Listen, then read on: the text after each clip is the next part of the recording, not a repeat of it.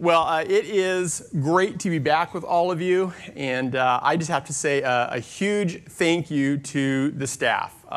Pastor Lance, Pastor Britt, Colleen, Angela, Shane, Kayla, the crew that has kept everything going these last 3 months. They have done a wonderful job.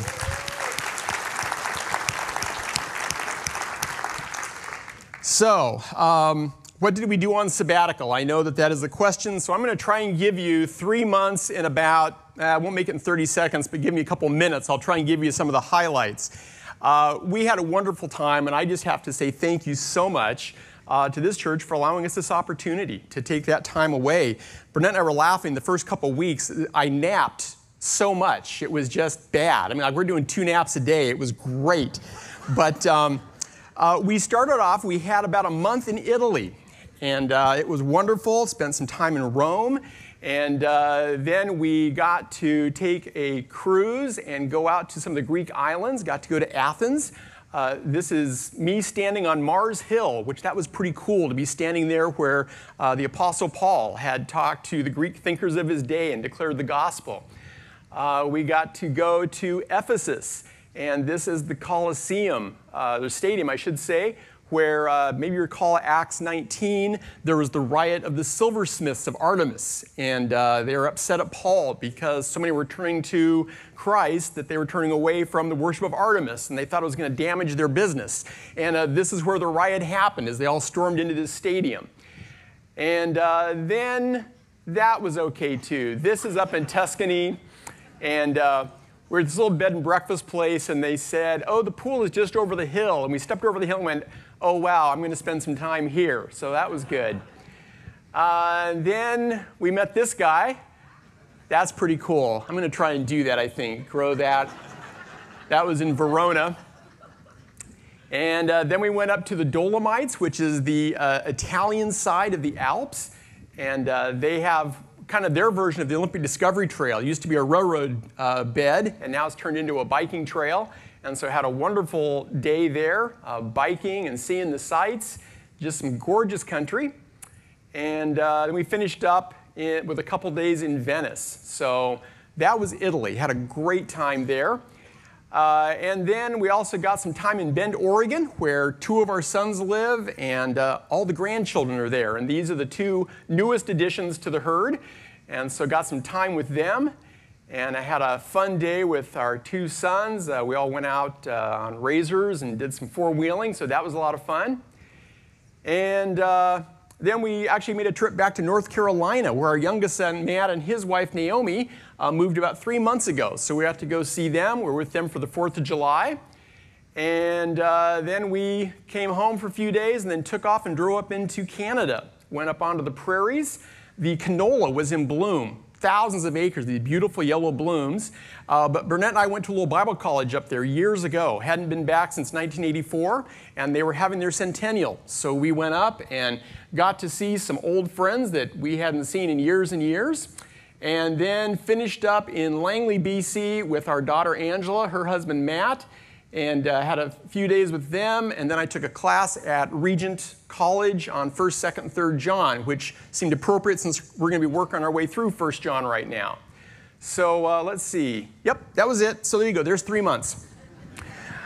Now, lots of stories in there, but a great time. Along the way, just so you know, it wasn't just sightseeing. I also read, I figured it out. It was 26 books and 6,500 pages. So got a fair bit of reading in as well, and which was really enjoyable. Well, you know, if you've traveled in other cultures, you recognize that one of the most important things that any traveler has to learn when they go into another culture is how to ask for where the restroom is. That is the first phrase you need to learn. And while we were in Italy, we noted that one of the more common designations for a restroom is a WC. It's a water closet. And it's an old term. I think it still is commonly used in England. And seeing that, it reminded me of an old story, and maybe you know it. The story goes that there was a woman, an English lady, who had traveled to Switzerland on vacation. She fell in love with it and decided she wanted to move there. And so she wanted to rent a room, And not sure where to start, she had contacted a local minister there in Switzerland, wrote to him and asked if he could help her locate a room that she could rent in the countryside. And he obliged and very soon found the perfect spot in this little small village out in the countryside. And she was very excited, was preparing for her move. And upon getting home, though, a thought occurred to her that caused some concern. Because she knew that oftentimes these little villages up in the mountains, they didn't have all of the facilities that we would expect. And so she wondered if this place she was renting, if in fact they had indoor plumbing. Did they have a toilet? And so she wanted to ask that, but asked discreetly. You know, she didn't want to use an outdoor privy. And so she sent him a note, and in the letter she asked about the water closet issue, which she abbreviated the way the British usually do as a WC. And the minister got her letter, and unfortunately, WC was not a common abbreviation in his country, in Switzerland. And so racking his brain, trying to figure out what she meant, and knowing that she was English, he finally concluded that she must mean it's her abbreviation for a wayside chapel. So she wanted to know if there was a country church nearby. And so the pastor responded as follows. This was his letter. Dear Madam, thank you for writing. I am very much looking forward to your move. Regarding your question about the location of the WC, the closest is situated approximately 2 miles from the home where you'll be staying. It is located in the center of a beautiful grove of pine trees. It is modestly sized with seating for approximately 300. It is open daily, but attendance is light during the week, with most preferring to wait and go on Sunday so all can be together. Thursday evenings are special, as an organist is present for a time of group singing. The acoustics are remarkable, and the happy sounds of all those gathered echo throughout the WC. As you can imagine, Sunday mornings are very crowded. Locals tend to arrive early. Many bring picnic lunches to make a day of it. It may interest you to know that my own daughter was married in the WC, and it was there she first met her husband. Due to my responsibilities in town, I can't go as often as I used to. In fact, I haven't been in well over a year, but I do miss it. Perhaps we can go together for your first visit. Sincerely, Pastor Meyer. Well, it's always good to know the context of the letter that you're reading, isn't it? We're going to spend the next few weeks going through another letter that was written a long time ago by another pastor, and not just any pastor, but one of the apostles who had walked with Jesus, the Apostle John. And the letter we're going to look at is the first of 3 that he wrote to some friends who were concerned not about water closets, but about a crisis that had shaken their fellowship as well as their confidence. And so personal confession here, when I first decided what to do 1 John, okay, it's back before sabbatical ever started, and you're doing some advanced planning, and I knew I had about 5 weeks between the time I got back from sabbatical and we're going to start the fall series, that series called Rooted. So I'm thinking, well, what can we do for 5 weeks? And I liked some passages in 1 John. I thought, well, 1 John has 5 chapters, 5 weeks. That'll work great. So that's what I thought I'd do before I really had gotten into it. And as I was on sabbatical, I'm reading 1 John, I'm suddenly realizing to myself that was a really bad plan. So just to let you know up front, I have bitten off more than we can chew in 5 weeks. What I'm going to do is, instead of trying to go through this chapter by chapter, we're going to talk about some themes, and I'll talk more about that in just a minute. Before we get into the letter itself, and so as to avoid the error of the WC, I think we need to understand the context that I believe prompted John to write this letter. And if we don't, we may struggle, like that poor Swiss pastor, to understand why John says some of the things that he does. The letter doesn't succinctly state the problem because the original recipients didn't need John to tell them what was going on. They were living it, so they understood. But it's not hard to figure out what was going on when you look at the clues that are given in the letter and you combine them with things that we know about issues that were facing those early Christians. I think a good place to start might be with a little discussion about this guy named Corinthus. Corinthus is a name you won't find in the New Testament, but we do have some record of his writings and his teaching. He's mentioned by some early church leaders. leaders who themselves were contemporaries of the Apostle John. One of those is a guy named Polycarp. And Polycarp recorded a story that he heard told by another leader named Irenaeus. And Irenaeus recounted a time when John, the Apostle John, an old man now, was on his way to a public bathing house in Ephesus, and he learned that this guy Corinthus was already inside. And when John heard about it, it said that John fled from the bathhouse, and he cried out, "Let us fly, let the bathhouse fall down, because Corinthus, the enemy of the truth, is within." So whoever this guy was, John recognized that he was a harmful force for that early church. So what did Corinthus teach that had old John so upset? Well, from what we can pick up from what some of these early authors relate about Corinthus, it appears that he taught something that we might call an early form of Gnosticism. It wasn't Gnosticism per se, and if you don't know what that term means, don't worry about it, okay? You can look it up later. But one of the things they emphasized was a need to acquire secret spiritual knowledge, all right? Kind of an elevated knowledge that other people didn't have access to. And they also tended to draw some sharp lines between the physical and the spiritual parts of human nature.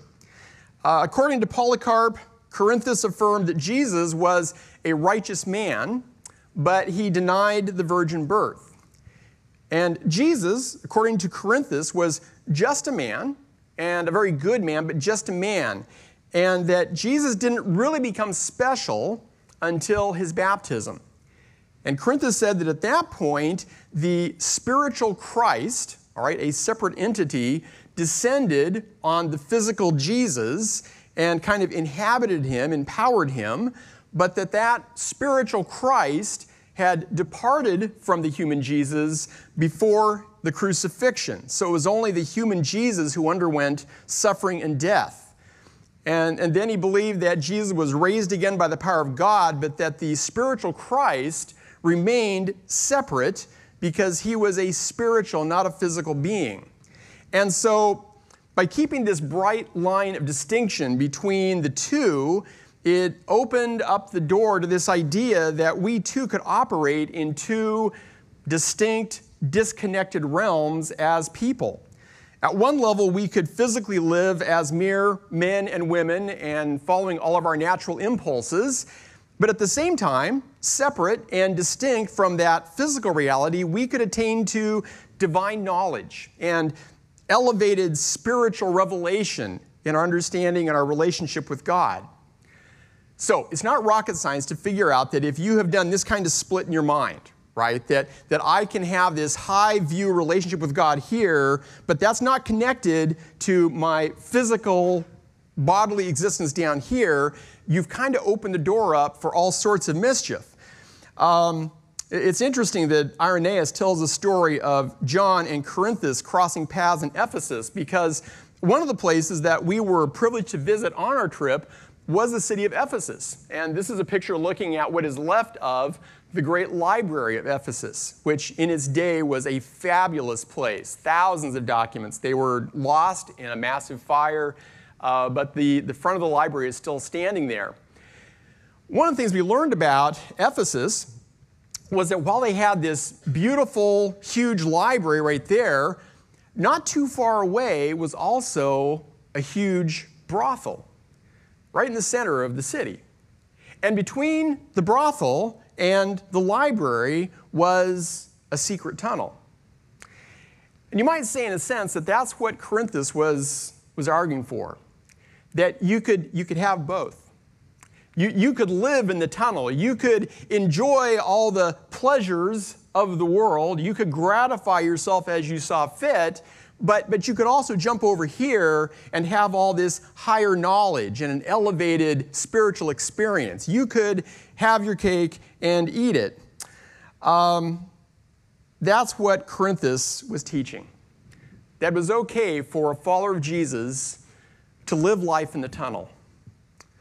Now, whether it was Corinthus directly or some teacher like him, it seems apparent that some teaching like this had reared its ugly head in the church that John was writing to. And I do mean in the church. In chapter 2, John addresses a split that had occurred in this fellowship, a group of people, apparently a sizable group of people, who had left them. And in their wake, they had left a lot of hurt and a lot of confusion. The teachers who led them astray appeared to have been charismatic. They were persuasive. They posed as being spiritually elite, enlightened. Possibly they even claimed that they had supernatural revelation. We find in chapter 4 that John warns people to test the spirits. He says that there are many false prophets who have gone out into the world. And so these people have been exposed to folks who claim to have a word from God. And yet John says, be careful who you're listening to. And as those who would remain faithful, that were feeling the pain of these broken relationships and even questioning if somehow they had missed some deeper truth, that John is writing his letter. And as you read through this book, you'll find that John phrases everything in very stark black and white terms. He talks about light and dark and good and evil and Christ and Antichrist. There are no gray zones in the way that John writes, because he wants to refute this false message and encourage these hurting people. One of the things he wants them to know is that they are secure in their relationship with Jesus Christ. They are secure in God's love. I think if you keep that scenario of what these false teachers may have been feeding to these people in mind as we work through the letter, I think a lot of things become more clear. As I said, rather than trying to work through this chapter by chapter, we're going to look at it thematically. John wrote this as a passionate defense of the gospel, not as a scholarly essay. And so the arguments of the letter jump around a lot. They're all kind of woven together. In fact, I actually suspect that John may have dictated this to a secretary. That was pretty common, what was called an amanuensis. And it almost has that feel of someone who is just passionately talking as someone else is writing it down. The Holy Spirit is moving in John's heart and mind, and he is just pouring out his concern, his teaching, and it's being copied down. The scholar F.F. Bruce says that attempts to trace a consecutive argument throughout 1 John have never succeeded.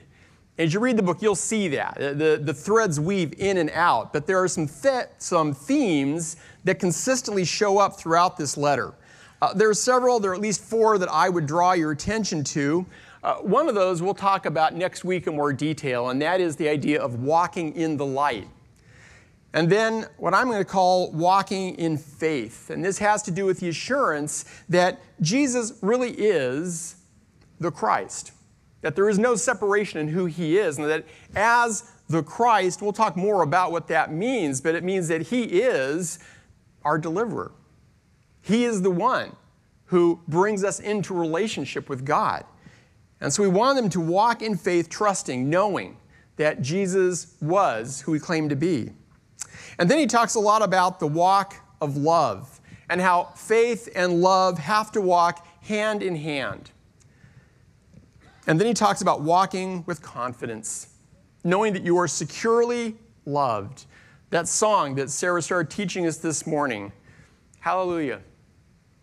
I am who he says I am. I am his child.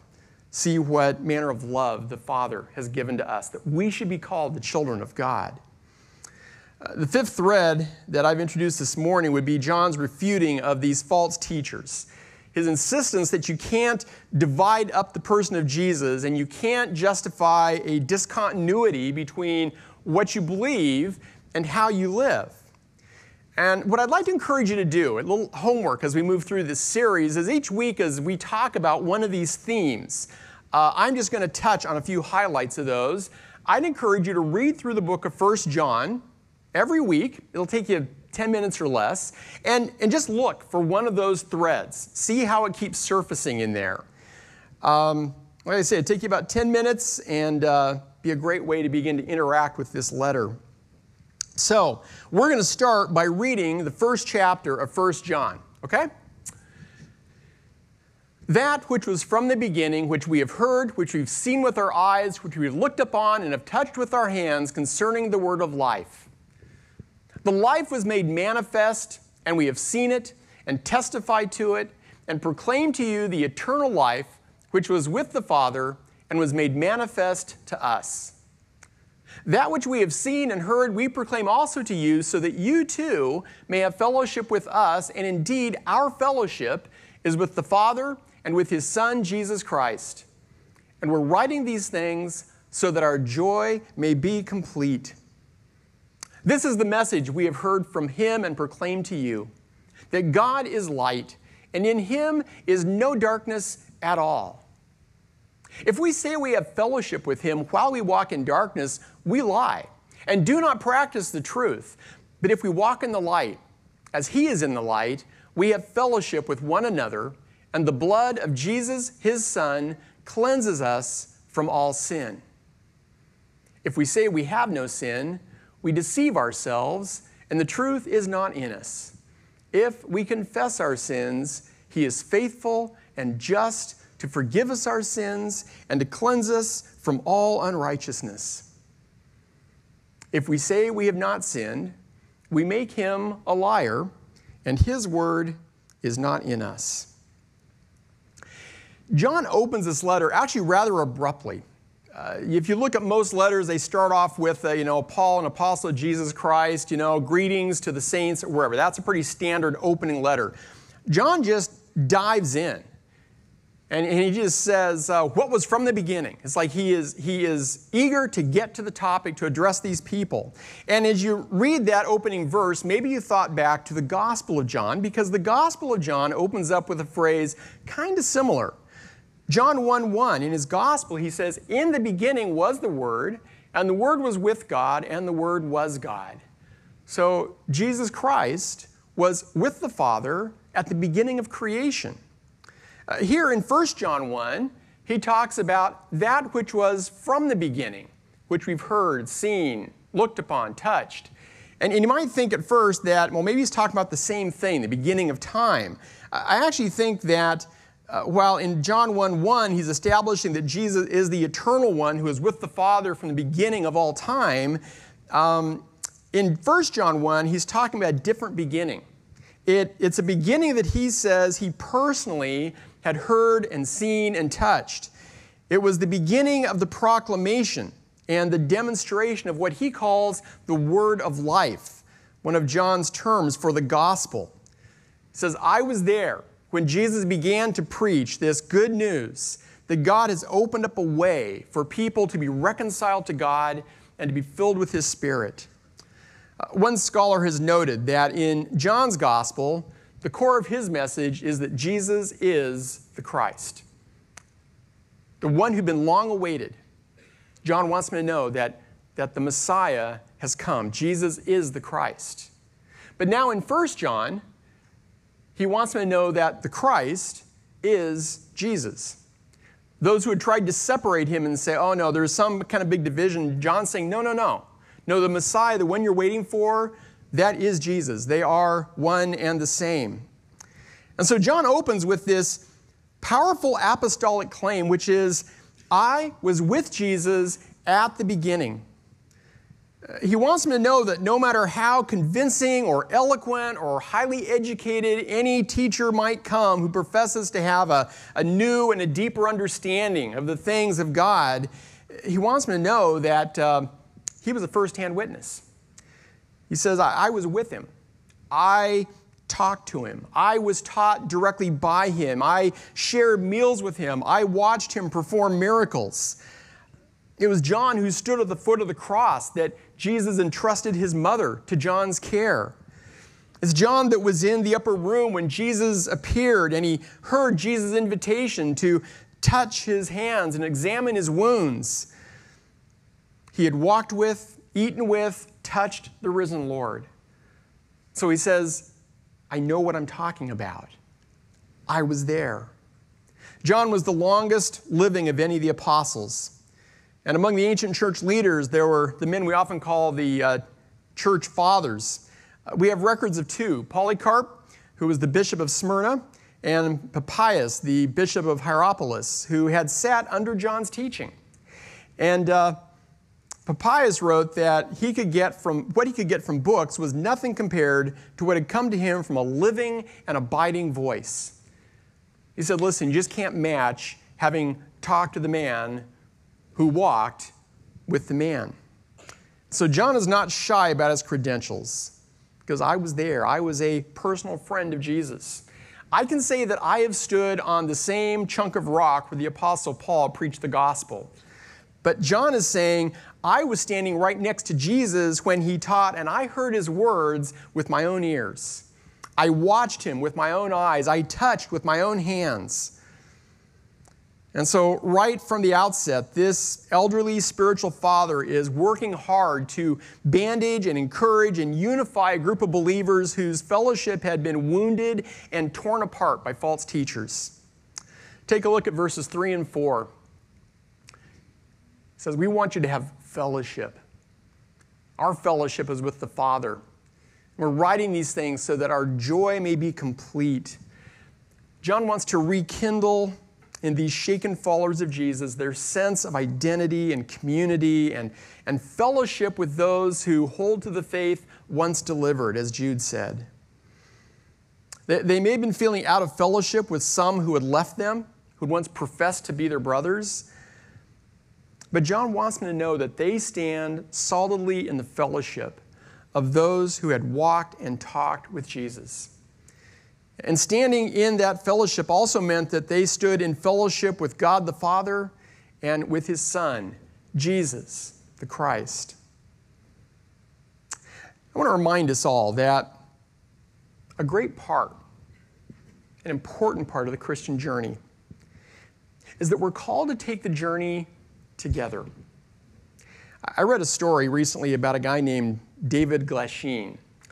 David was at one time a millionaire stockbroker in Australia, but in 1987 he lost everything during a stock market crash. And his response to the loss was that he moved to a deserted peninsula where he has lived alone for over 25 years. And the problem is, now he's getting older, he's approaching 80, and he recognizes he's not as strong as he once was, and that it's not safe to be living out there all by himself. So he's trying to find somebody else that would like to move out there with him to kind of look after him, and then they can continue being a hermit once he's gone. And he's having a hard time finding someone. So if you've always dreamed of life on a desert island, David would like to talk to you. You know, I've known Christians like David who at some point something bad happened in the context of the church. They got burned. And trust me, there are plenty of stories, and you all could relate plenty of stories of churches that have not behaved well. And people got burned, and they got hurt. And like David, some of them decided that the best way to deal with the hurt would be just to pull away and go live in isolation someplace. Just me and Jesus. I don't need anybody else. But kind of like David has discovered from a personal point, physical point, spiritually, you're in a bad place if you got nobody around you. We were called to be part of a family, to be together. And some of us have gone through some difficult situations. People can leave some bruises. And yet the solution isn't to pull away. And John comes to these people and he says, listen, I want your joy. I want your fellowship to be complete. Our joy will be complete as your fellowship is complete. And I just want to encourage you. If you're one of those that you're just hesitant, I mean, face it, the fact you're here this morning means you're probably not in the place where you've totally pulled away. Now, some of you are watching online, and maybe that's it for you. Maybe it's not so much that we're coming out of the past couple years of COVID. Maybe it's just that this feels like a safer thing to do, to stay by yourself and just watch rather than to enter back into a community. But it's why we think that small groups are so important.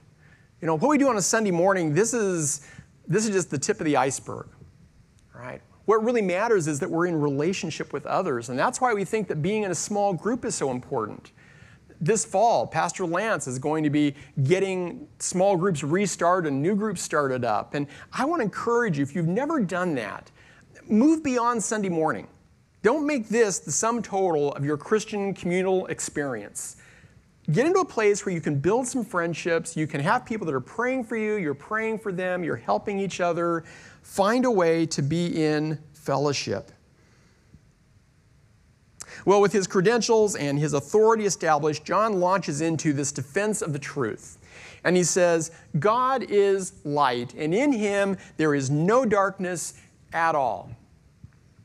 Years ago, Burnett and I hosted a Bible study for some neighbors. And most of them were not Jesus followers. The idea of the Bible study was just to talk about who was Jesus, what were his claims.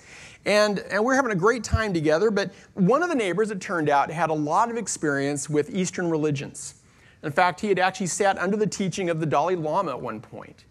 And as we were talking about Jesus, he just said, well, really, the gospel is the same as what we teach in Hinduism.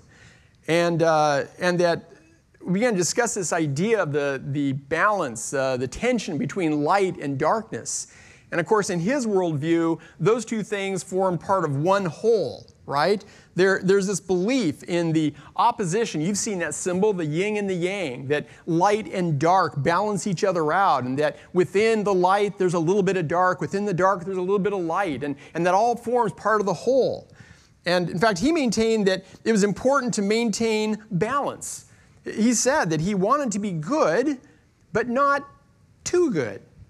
See, you got to keep balance there. And to live well meant that you had to find a way to embrace both the light and the dark, which is appealing at one level.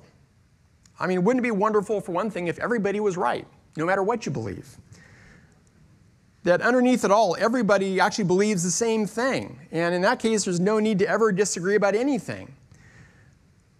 In fact, there's not even a need to be too concerned about our darker impulses, if they're just part of the whole.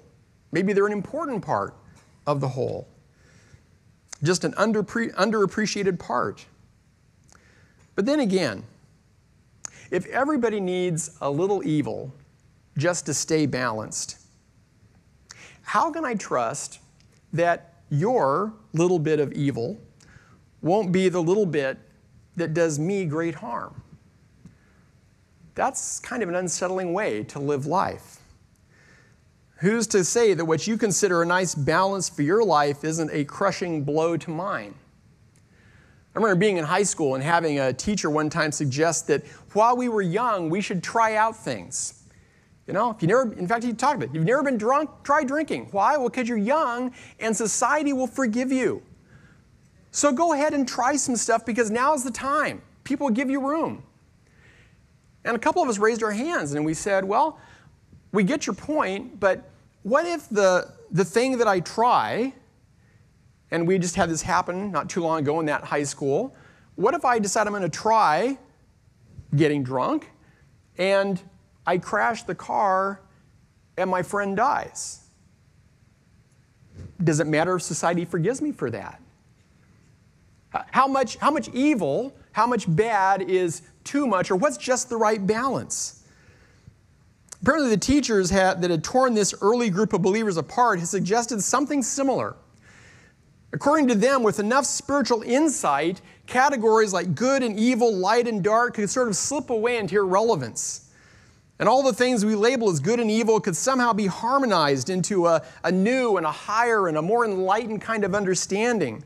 And to that, John says, poppycock. He says, God is light, and in him there is no darkness at all, not a speck. Darkness can no more be part of his nature than a shadow can be found by staring into the sun. I've told the story before about our son David. He was, I think, about 5 years old. He was in Sunday school, and the teacher asked him how he would draw a picture of God. And he said, you'd have to use a white crayon, and you'd probably break it. That's a great description for a God who has no evil in him. This was the passage that I pointed my Eastern friend to that evening as we talked. God is not a composite of the yin and the yang. God is holy, pure, and righteous 100%. God is light, and in him is no darkness. Now, why is it so important in John's mind to establish that baseline? Well, because personal behavior often flows out of theology, both good and bad. What do I believe about the ultimate nature of reality. What do I believe about God, if there is a God? That will affect how I live. My Eastern friend explained that his theology told him he should be good, but not too good.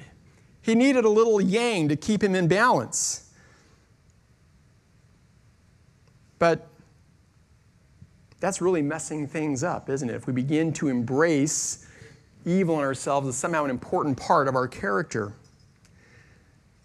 And so you had these people who had pulled this neat little trick that attaining spirituality, they could embrace behaviors that some might call evil, but for them, it wasn't evil anymore. And so John says to that kind of convoluted thinking, liar. God is light, in him there is no darkness. You can't live in the dark tunnel between the library and the brothel and claim to be living in the light. We're going to talk next week more about what this whole concept of walking in light means. But one of the big takeaways from this letter, I think, is a warning to be careful who you follow. 1 John 2:18. Children, it's the last hour. And as you have heard that Antichrist is coming, so now many Antichrists have come. Therefore, we know that it is the last hour. Now, as soon as we see that term, Antichrist, a lot of us start hearing ominous music playing in the background. We start looking for the master arch villain to come creeping out on the stage, right? The Antichrist. And John talks elsewhere about the Antichrist, all right, a character who is diametrically opposed to Christ, a powerful leader. But here he says, listen, there are a lot of Antichrists. There are a lot of people who would distort and oppose the message of Jesus.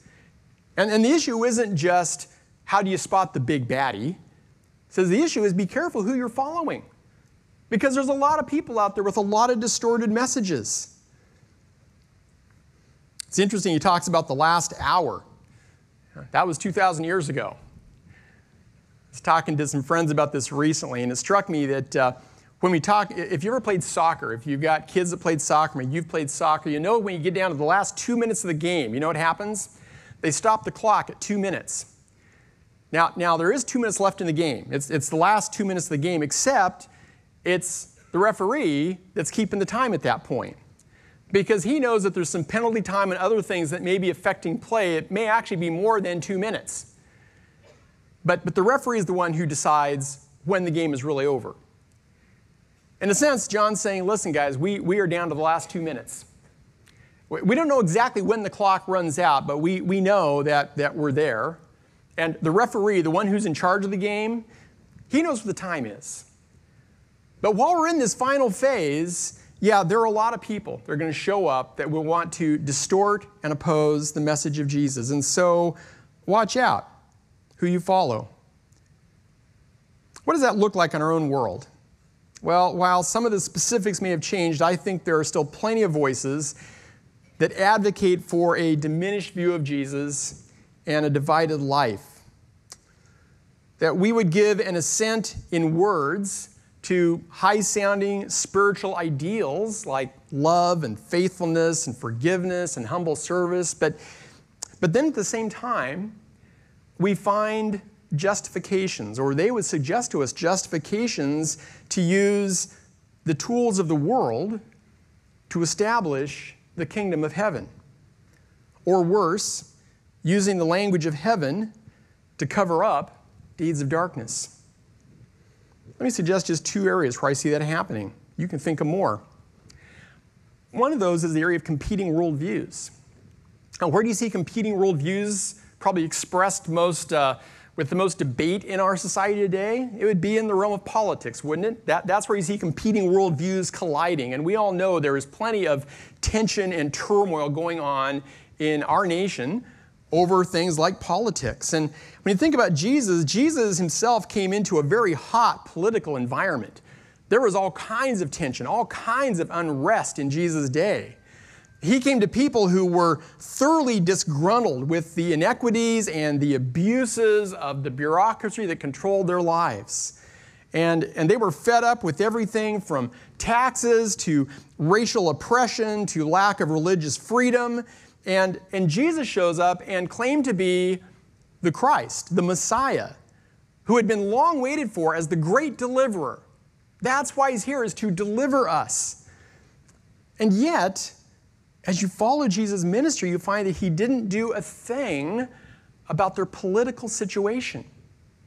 And it bothered them. It bothered some of his closest friends a lot. John the Baptist, right, who was the herald that came to announce that here he is. Here is the deliverer. He has come. You suddenly find John now in prison, imprisoned by that oppressive government, not being set free, who sends some of his followers to Jesus to say, are you really the one? Because I just thought you were going to overthrow this whole system here. I thought that's what this was about. And yet, without ever forming a political action party or fomenting a social rebellion, the message of Jesus and the lives of his people eventually upended the Roman Empire. And I'm not for a moment suggesting Christians should not be informed, active voters, or lobby for righteous causes. But I'll tell you what I am concerned about. I'm concerned that sometimes in our zeal to promote things that Jesus loves, some of us, as evangelicals, have resorted to language and tactics that I don't think Jesus would have used. I mean, we say, sure, I love my neighbor, just like Jesus. Even though I know that politically we don't agree on stuff, I love him. But first, I just have to post this zinger on my Facebook page that's just going to demolish him. He'll thank me later. I fear sometimes that our desire to win overshadows the call and the example of Jesus. And if Jesus has been overshadowed, I think John would say that we're walking in the dark. John says, you can't do that. I was there. I saw what it looked like when God himself stepped into this world and interacted with all of its fallenness. He didn't minimize his holiness one little bit, but neither did he minimize his love. Or, to take another one, let's talk about religion. Even worse is when leaders use spiritual authority, Christian spiritual authority, to take advantage of those that they lead. They use the message of light to cover the deeds of darkness. Sometimes that's for financial gain. We've all seen them. The hucksters that in the name of Jesus manage to rake in millions and millions from those who really are looking for something genuine, but they're being used for financial gain. Or we see those that seem to be all about personal brand building, about becoming a superstar. And you begin to wonder if what matters most for them is being center stage or keeping Jesus center stage. Or as we've had to deal with in recent days, far too often, we have seen people in powerful positions who have used that position for sexual abuse. While we were on sabbatical, I listened to a podcast that was talking about some of these scandals that have recently rocked some major Christian institutions. And it just broke my heart to listen to these stories of people who had been in positions of leadership for many years, who were guilty of all sorts of abusive behavior, but at the same time kept up a false face that all was well. They said all the right words, they ran all the right programs, but it was all being used as a cover to do great wrong and evil. And when they got discovered in one place, they didn't leave ministry, they simply moved to another. And sometimes other people in leadership knew what had happened, but they didn't want to expose it because they were afraid that it might cost the organization. It might cost them in reputation, or it might cost them in dollars. The thing I marvel at is the split that has to occur in a leader's mind that would allow him or her to live in both of those worlds without personally imploding. And John would say, you can't do that. God is holy. In him there is no darkness. If we're going to speak for God, it's not to say that we are perfect people. He says, if you say you don't sin, you're lying. I mean, we sin. But to live in two worlds and to treat it as okay and to cover for it and to use a position of spiritual authority as a cover for bad behavior, to put it mildly, doesn't fly. And as some of you are among those who've ever been used or abused by someone who was in a place of spiritual authority, I just have to say I'm so sorry. It's so wrong. There is no justification. And sometimes the wound has been compounded because you've been left with some sense of obligation to protect that person's reputation.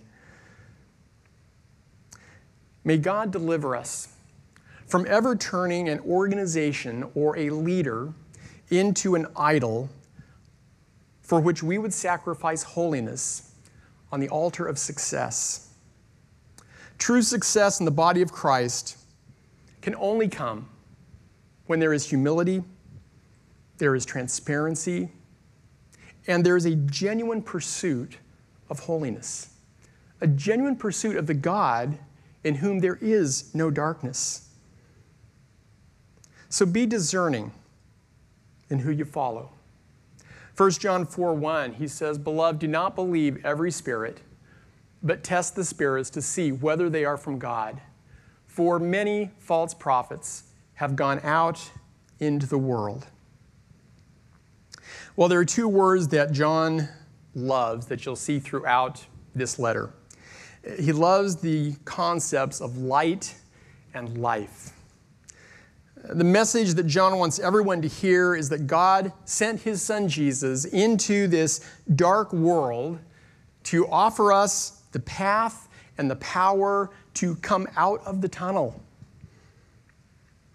There will always be those who try to distort that message. And wherever they gain influence, they will bring pain. But John says, listen to me. I was there. I knew him. I listened to him. I touched him. I saw him. And what Jesus was all about, what he is still all about, is light and life. He didn't just come to show us what a really good life would look like so we could just feel bad about ourselves. He came to rescue the hearts of all who long for rescue. And he sent his Holy Spirit to bring light and life, to empower us to walk as he walked. John's going to hit this theme all through this book, that we would walk as Jesus walked.